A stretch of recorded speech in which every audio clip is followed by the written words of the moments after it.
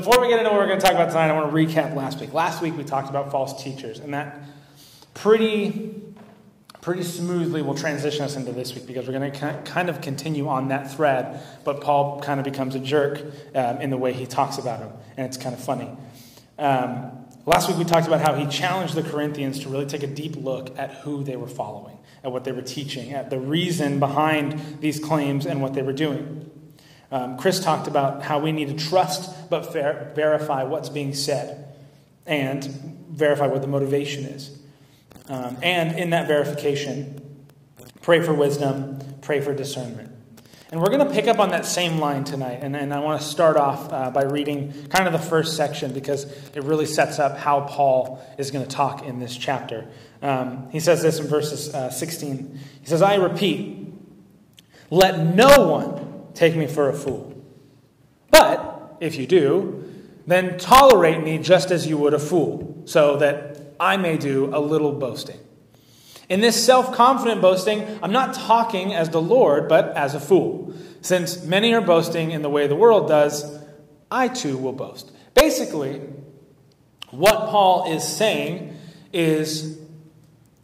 No, go back to that one, sorry.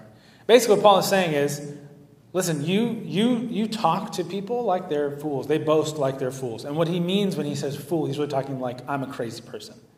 When I talk to you like a crazy person, you kind of suffer me as a crazy person. So I'm going to do that now. So he's setting them up to understand how he's writing this section of this letter. Paul typically is super wise. He's no nonsense. He calls you out on the stuff that you're failing at. That's the type of leader he is, but not in this case. In this case, Paul is stooping to their level. He's coming down to their level, saying, hey, you know what? If the way to get through to you is to boast like everyone else does, then I'm going to do it too. But suffer me like you would a fool. Take me for a fool. I love that he starts with, let no one take me for a fool. But if you do, then tolerate me like that. And right now, that's what I'm going to do. I'm going to boast. So he continues in verse 19. Says, you gladly put up with fools since you are so wise. In fact, you even put up with anyone who enslaves you or exploits you or takes advantage of you or puts on airs to slap you in the face. To shame, I admit that we are too weak for that. What is he saying? He's saying, well, you put up with fools because, I have to say it as you would. You gladly put up with fools because you're so wise. You're the smartest ones ever. Oh my gosh, of all the churches I've planted, you guys are the smartest. So, put up with me like you'd put up with everybody else. And he says here, and this is important, he says, you even put up with anyone who enslaves you. He's specifically talking about these teachers. You are enslaved by the way they're teaching. You're trapped by them. We have this long-standing relationship. I planted this church with you. I spent a year and a half with you. And yet these people come in and they put on these airs. They take from you. They enslave you. They exploit you. And yet you're okay with it. And he says, to my shame, I admit, we're too weak for that. Basically, I'm sorry that we didn't do that to you. If that's what you want, I'm so sorry. You see what I mean by Paul's being kind of a jerk. He's talking to them like they're children. Like, oh, that's what you wanted? Oh, I'm sorry. But he's also stating that, and this is a through line, and we're going to continue on this line, is he's talking in his weakness. This is my weakness. I'm too weak to do that to you. I'm so sorry that I didn't take advantage of you. I'm so sorry I didn't exploit you. And if you remember last week, Chris even brought up the fact that Paul said, I would never do that to you. He said, I would never take from you. He says, these people come and they take your money and they want to be put up for free and all this stuff. And he says, we have never and we will never do that. And here he's saying, I'm sorry, I didn't do that. Obviously being very facetious. He uses a few words here which are intended to be dramatic. First he says that they are enslaved. Then he says that they're being taken advantage of, that they put on airs. Basically what he means by that is they kind of make themselves up to be bigger than they are. Right? They put on nice clothes or whatever. And I love the way that he says, and they slap you in the face. As a wealthy person would. Get out of my way. Right? And they get slapped in the face. And they're okay with it. And that's what Paul is saying. And he's talking all about these teachers. They look good, they talk good, they act good, and they smell good. And because of their outward appearances, the Corinthians are trapped. These teachers are taking advantage of their devotion, their money, and their care. And we learned last week that Paul claimed they had never and would never take from them. This is a metaphorical slap in the face that Paul is really living in. And so really what we need to do when it comes to things like this, and this kind of, again, falls in line with what we talked about last week, is we need to pay attention. We need to pay attention to what's being said. It's so easy. I mean, most of us in here had a conversation before service started. And it's one of those things where it's like, well, are we paying attention? Am I just accepting what is being said to me because someone has a microphone in hand? Or am I really challenging that? I mean, Chris and I say this all the time, but everything we say, you guys should challenge. Go home and read it for yourself. Don't take what I'm saying at face value, because if I'm wrong, don't follow that. Now, I spent a long time on this. I don't think I'm wrong. But if I'm wrong, I want you to challenge. I want you to do the due diligence. I want you to go out and look at the scriptures yourself and really read through it. And find out, what is Paul saying? Because when it comes to this church or any other church, when you listen to someone speak, it is easy to get lost in fancy words or nice clothes. We need to pay attention to what is being said. Ignore the outward and pay attention to what is happening, to what is being said, to what is being taught. And when we do those things, then we will truly know what God's intention is.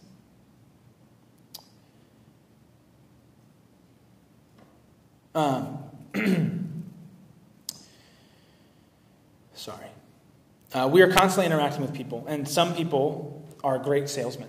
My wife and I were watching this show this week, and it was cool. I like cars, and it was this show where it's kind of weird, I'm not going to explain the whole premise, but essentially they take cars, old cars, they make them look really cool, they trade them, then they sell them, or whatever, right? Really cool. And the salesman that they have, his name is Sean, he's a very good salesman. I remember we watched this and I was thinking, this guy's good. Like, this guy would sell you the shirt on your back. He's good. He's very charismatic, real kind of like fun, real bouncy, and he's a good salesman. And so there's this episode where they made this car, and they bring this car to this lady, and as they're bringing this car to this lady, it's this bug that they like made it this really cool hot rod. It was really, really cool. And at first I was kind of like, it's kind of lame, and then I was like, it's pretty sick. Anyways, so they're bringing this car to this lady, and the owner, who's like the main guy in the show, and then the salesman, they're driving, and he goes, hey man, just know she's a friend. And he's like, well, look, this car turned out a lot better than I thought it was. We built this car out of shop parts that we already had, so they didn't spend any money on it except for time. And he's like, we could make a buck off of this. He's like, I think I'm going to sell it to her for like $25,000. And he's like, she only has a budget of $12,000. So they get there, they drop the car off. She comes out, she's like, oh my gosh, it's so cool. It's really, this is more than I expected. Oh, this is great. She sits in it, right? He lets her kind of check it out. And he goes, okay, I'm going to do a deal for you. You know, we spent a lot of time on this, and it looks really good, and I'm going to give it to you for $25,000. And she goes, that's doing a deal? And they end up going back and forth, and they get it down to like 14 or whatever. But he starts off every conversation, because we saw him sell like a handful of cars, and he always starts off like that. I'm going to give you a deal. I'm going to help you out. You know, it's really a sacrifice for us, because we're really not going to make that much on this, so I'm going to do a deal for you. But she paid attention. Wait a minute. You're going to give me a deal? You know my budget, first of all. You're a friend. But $25,000? That's more than $10,000 over what I had. How is that a deal for me? She paid attention. She was aware of it. Now, that guy's not a bad guy, right? He's trying to make a buck. It's his business. It's what he does. But she was paying attention. Whereas everybody else is kind of like, I don't know, and then they come really close. I mean, we watched one episode where they ended up making more than they wanted to on the car because the guy was such a good salesman. He was a killer salesman, but they weren't paying attention, and this lady was. We need to open our eyes and see what's going on around us. It shouldn't take a sarcastic Paul to make us aware of what's going on. Unfortunately for the Corinthians, that's what it took. Paul continues with this sarcasm, but it's about to get really good, and he kind of gets more serious. In verses 21 and 23, he says, whatever anyone else dares to boast about, I am speaking as a fool. So remember, I'm speaking as a fool. Just want to reiterate that. I'm speaking as a fool. I'm speaking as a crazy person, so bear with me. I also will dare to boast about it. Are they Hebrews? Well, so am I. Are they Israelites? So am I. Are they Abraham's descendants? So am I. Are they servants of Christ? And I'm out of my mind to talk like this, but I am more. I've worked much harder, been in prison more frequently, been flogged more severely, and been exposed to death again and again. Paul is playing what I like to refer to as tit for tat. Are they Hebrews? Yeah, me too. Israelites? Uh-huh. Abraham's descendants? Yup. Are they servants of Christ? Well, I'm better. Why am I better? I've worked a lot harder. I've been in jail a lot more times. I've been flogged more severely. I've been exposed to death again and again. Does he know that these guys haven't done all this stuff? Not necessarily. But by their outward appearance, he pretty much knows. He pretty much knows. Paul plays the favorite game of most 5-year-olds, which is the Me Too game. Me too. I did that too. Yep, me too. But this is where Paul kind of tones his sarcasm back, and he gets a little more serious. Bear with me, I'm going to read through quite a bit. He says this: I have worked much harder, been in prison more frequently, been flogged more severely, been exposed to death again and again. 5 times I've received from the Jews 40 lashes minus 1. Remember that, the Jews. 3 times I've been beaten with rods. Once I was pelted with stones. 3 times I was shipwrecked. I spent a night and a day in the open sea. I've been constantly on the move. I have been in danger from rivers, in danger from bandits, in danger from my fellow Jews, again, in danger from Gentiles, in danger in the city, in danger in the country, in danger at sea, and in danger from false believers. I have labored and toiled and often gone without sleep. I have known hunger and thirst and was often without food. I have been cold and naked. And besides everything else, I face the daily pressure of my concern for all the churches. Who is weak? And I don't feel weak. Who's led into sin?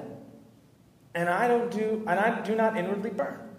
If I must boast, I will boast of the things that show my weakness. That's a lot. That's a lot of stuff. One would call that a resume, or a criteria, or a credential. Paul's credentials do not lie, or Paul's credentials rather do lie in what he has accomplished and what he has suffered. He is who he is, not simply by what he says, but also by what he does. This goes back to what we talked about a couple weeks ago when he said, I may not do, or I might not say all these things rather when I'm with you, but I do them. That's Paul's big point. Is that I might not be as lofty as these people. I might not present as well as these people, but I do the dang thing. It may not be what you want it to be, but I'm doing it. I'm out there. I've been in jail. I've been flogged. I've been shipwrecked. He didn't say he'd been poisoned, but he had. What I find interesting, too, is that he points out twice that the things had happened to him by the Jews. Which is a big point to make because he's also saying, you did this to me, but I keep coming back for more. It's a sarcastic point that he's making and listing all these things out. But he's doing it so that they will see it's not about what you look like. It's all about what you do. The perception of Paul compared to these teachers is, or was rather, weakness. But Paul says, I don't feel weak. I might be bow-legged, I might be short, I might be bald, but I don't feel weak. He felt powerful because he was led and called and acted through God. He had a motivation, and his motivation was to expand the kingdom. His motivation was to show God and share God to anyone who he could. His motivations were pure. And every time that he was with the Corinthians and he met someone new, They shared who Christ was. And that's my second point. Do not just represent. We can represent Christ, that's fine, right? That's what we should do. But every time, represent who Christ is. It's so easy for us to just do instead of, and just kind of be around, but clearly, people don't notice that. I was a janitor for 9 months, and I loved it. I loved it and hated it. I worked nights, so that sucked. But I really liked it. And one thing that I was told when I started was, no one will ever thank you. You'll do a thankless job. And not only will you do a thankless job, but no one will ever notice because it's what people expect. And so my boss made it a point to thank us. Right? He made it a point to every so often just go, hey, thanks so much for doing a good job.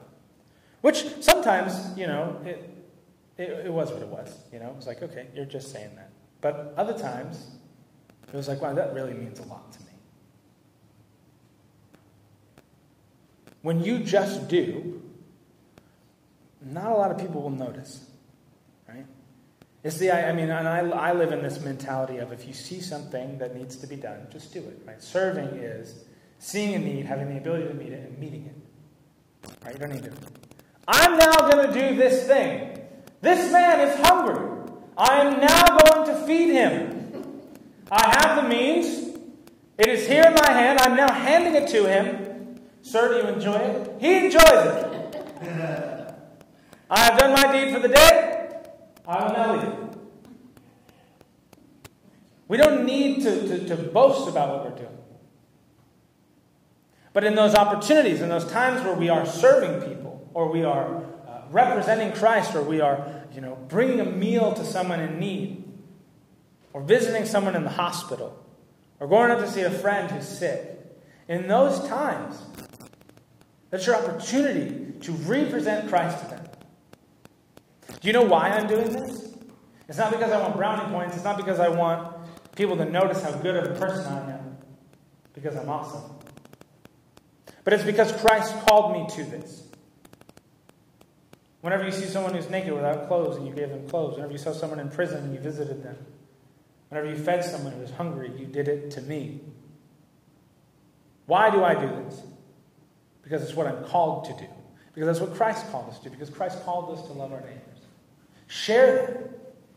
It's not about me. It's not about Paul. Paul could care less if his name gets smeared through the mud. His concern is that these people are being led astray.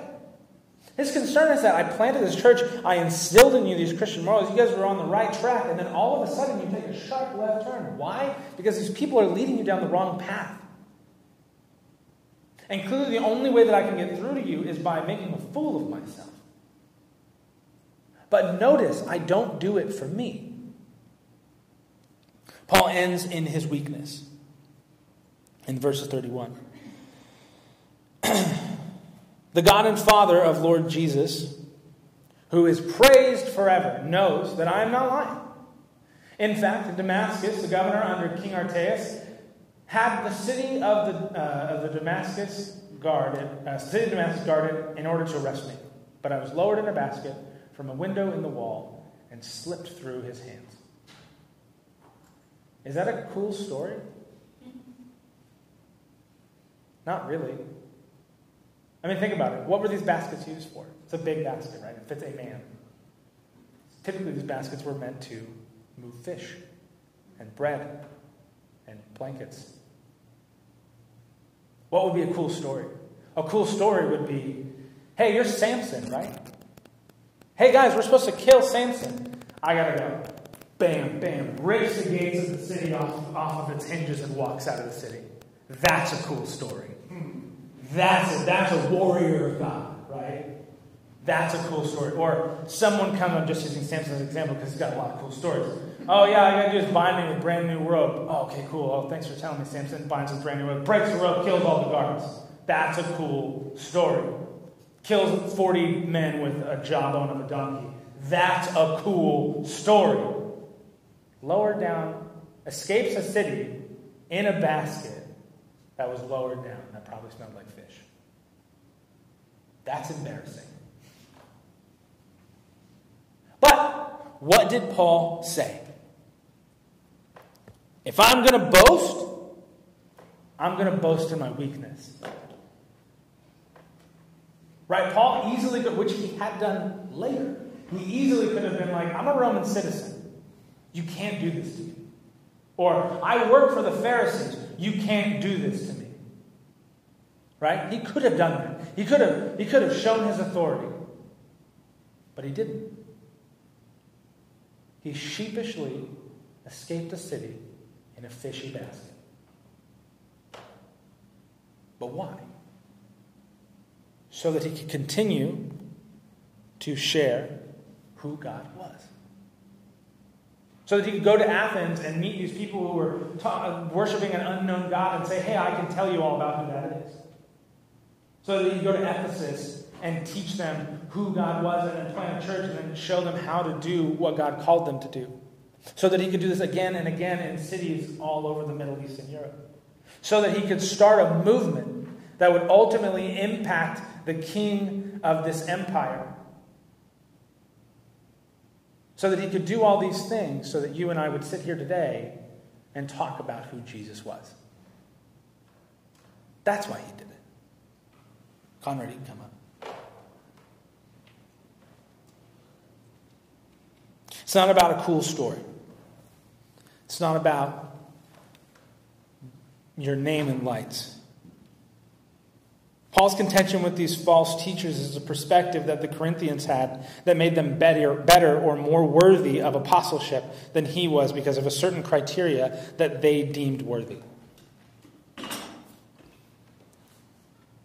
Paul bites back with sarcasm, but is also honest in saying that he is also a Jew and a follower of Christ and therefore is still worthy.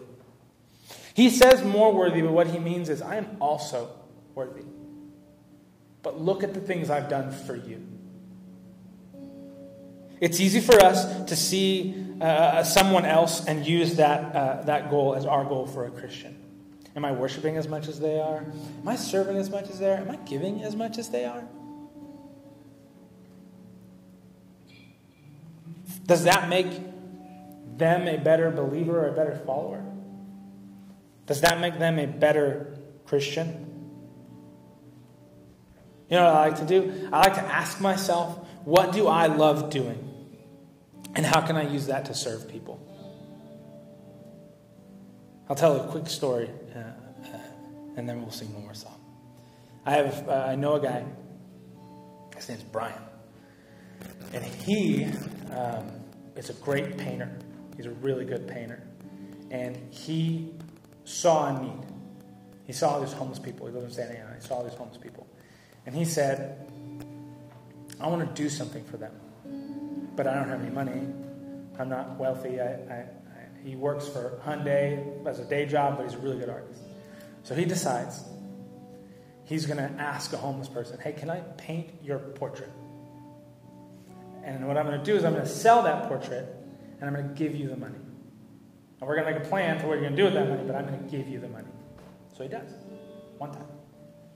He makes like $1,200, right? Which is killer. So he starts to do it again, and again, and again, and again, and again, and again, until he's got this whole studio of paintings of homeless people. And he's radically changing people's lives.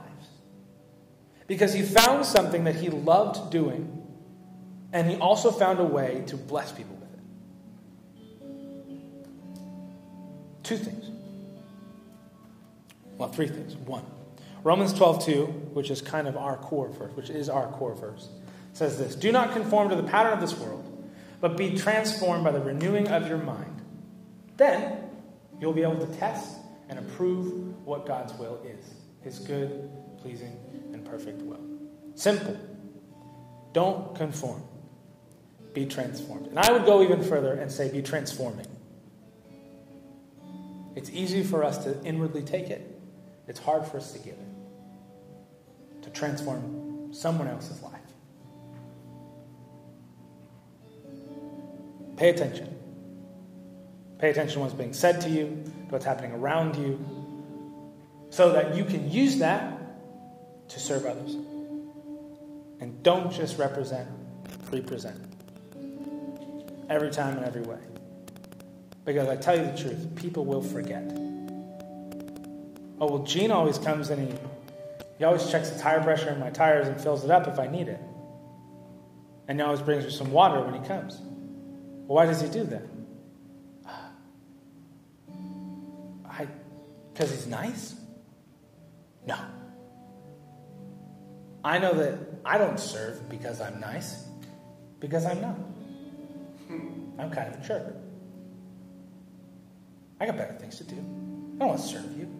But that's what God called me to. I don't want to be here right now. I want to be sitting on my couch. I want to be kicking back with an ice-cold water bottle. Is that a drink? But this is what God called me to. God has called us to serve. God has called us to do something bigger than ourselves. Represent that every time. Hey, it could be as simple as, hey, have a great day. I'm glad I could help you. Remember, Jesus loves you. Oh, yeah. That's why they do it. That's why they do it. I'm not a Christian, but that's why they do it. Good for them. But every single time. And then they go, you're different. And I like that. Let's sing one more song. And then you guys can go.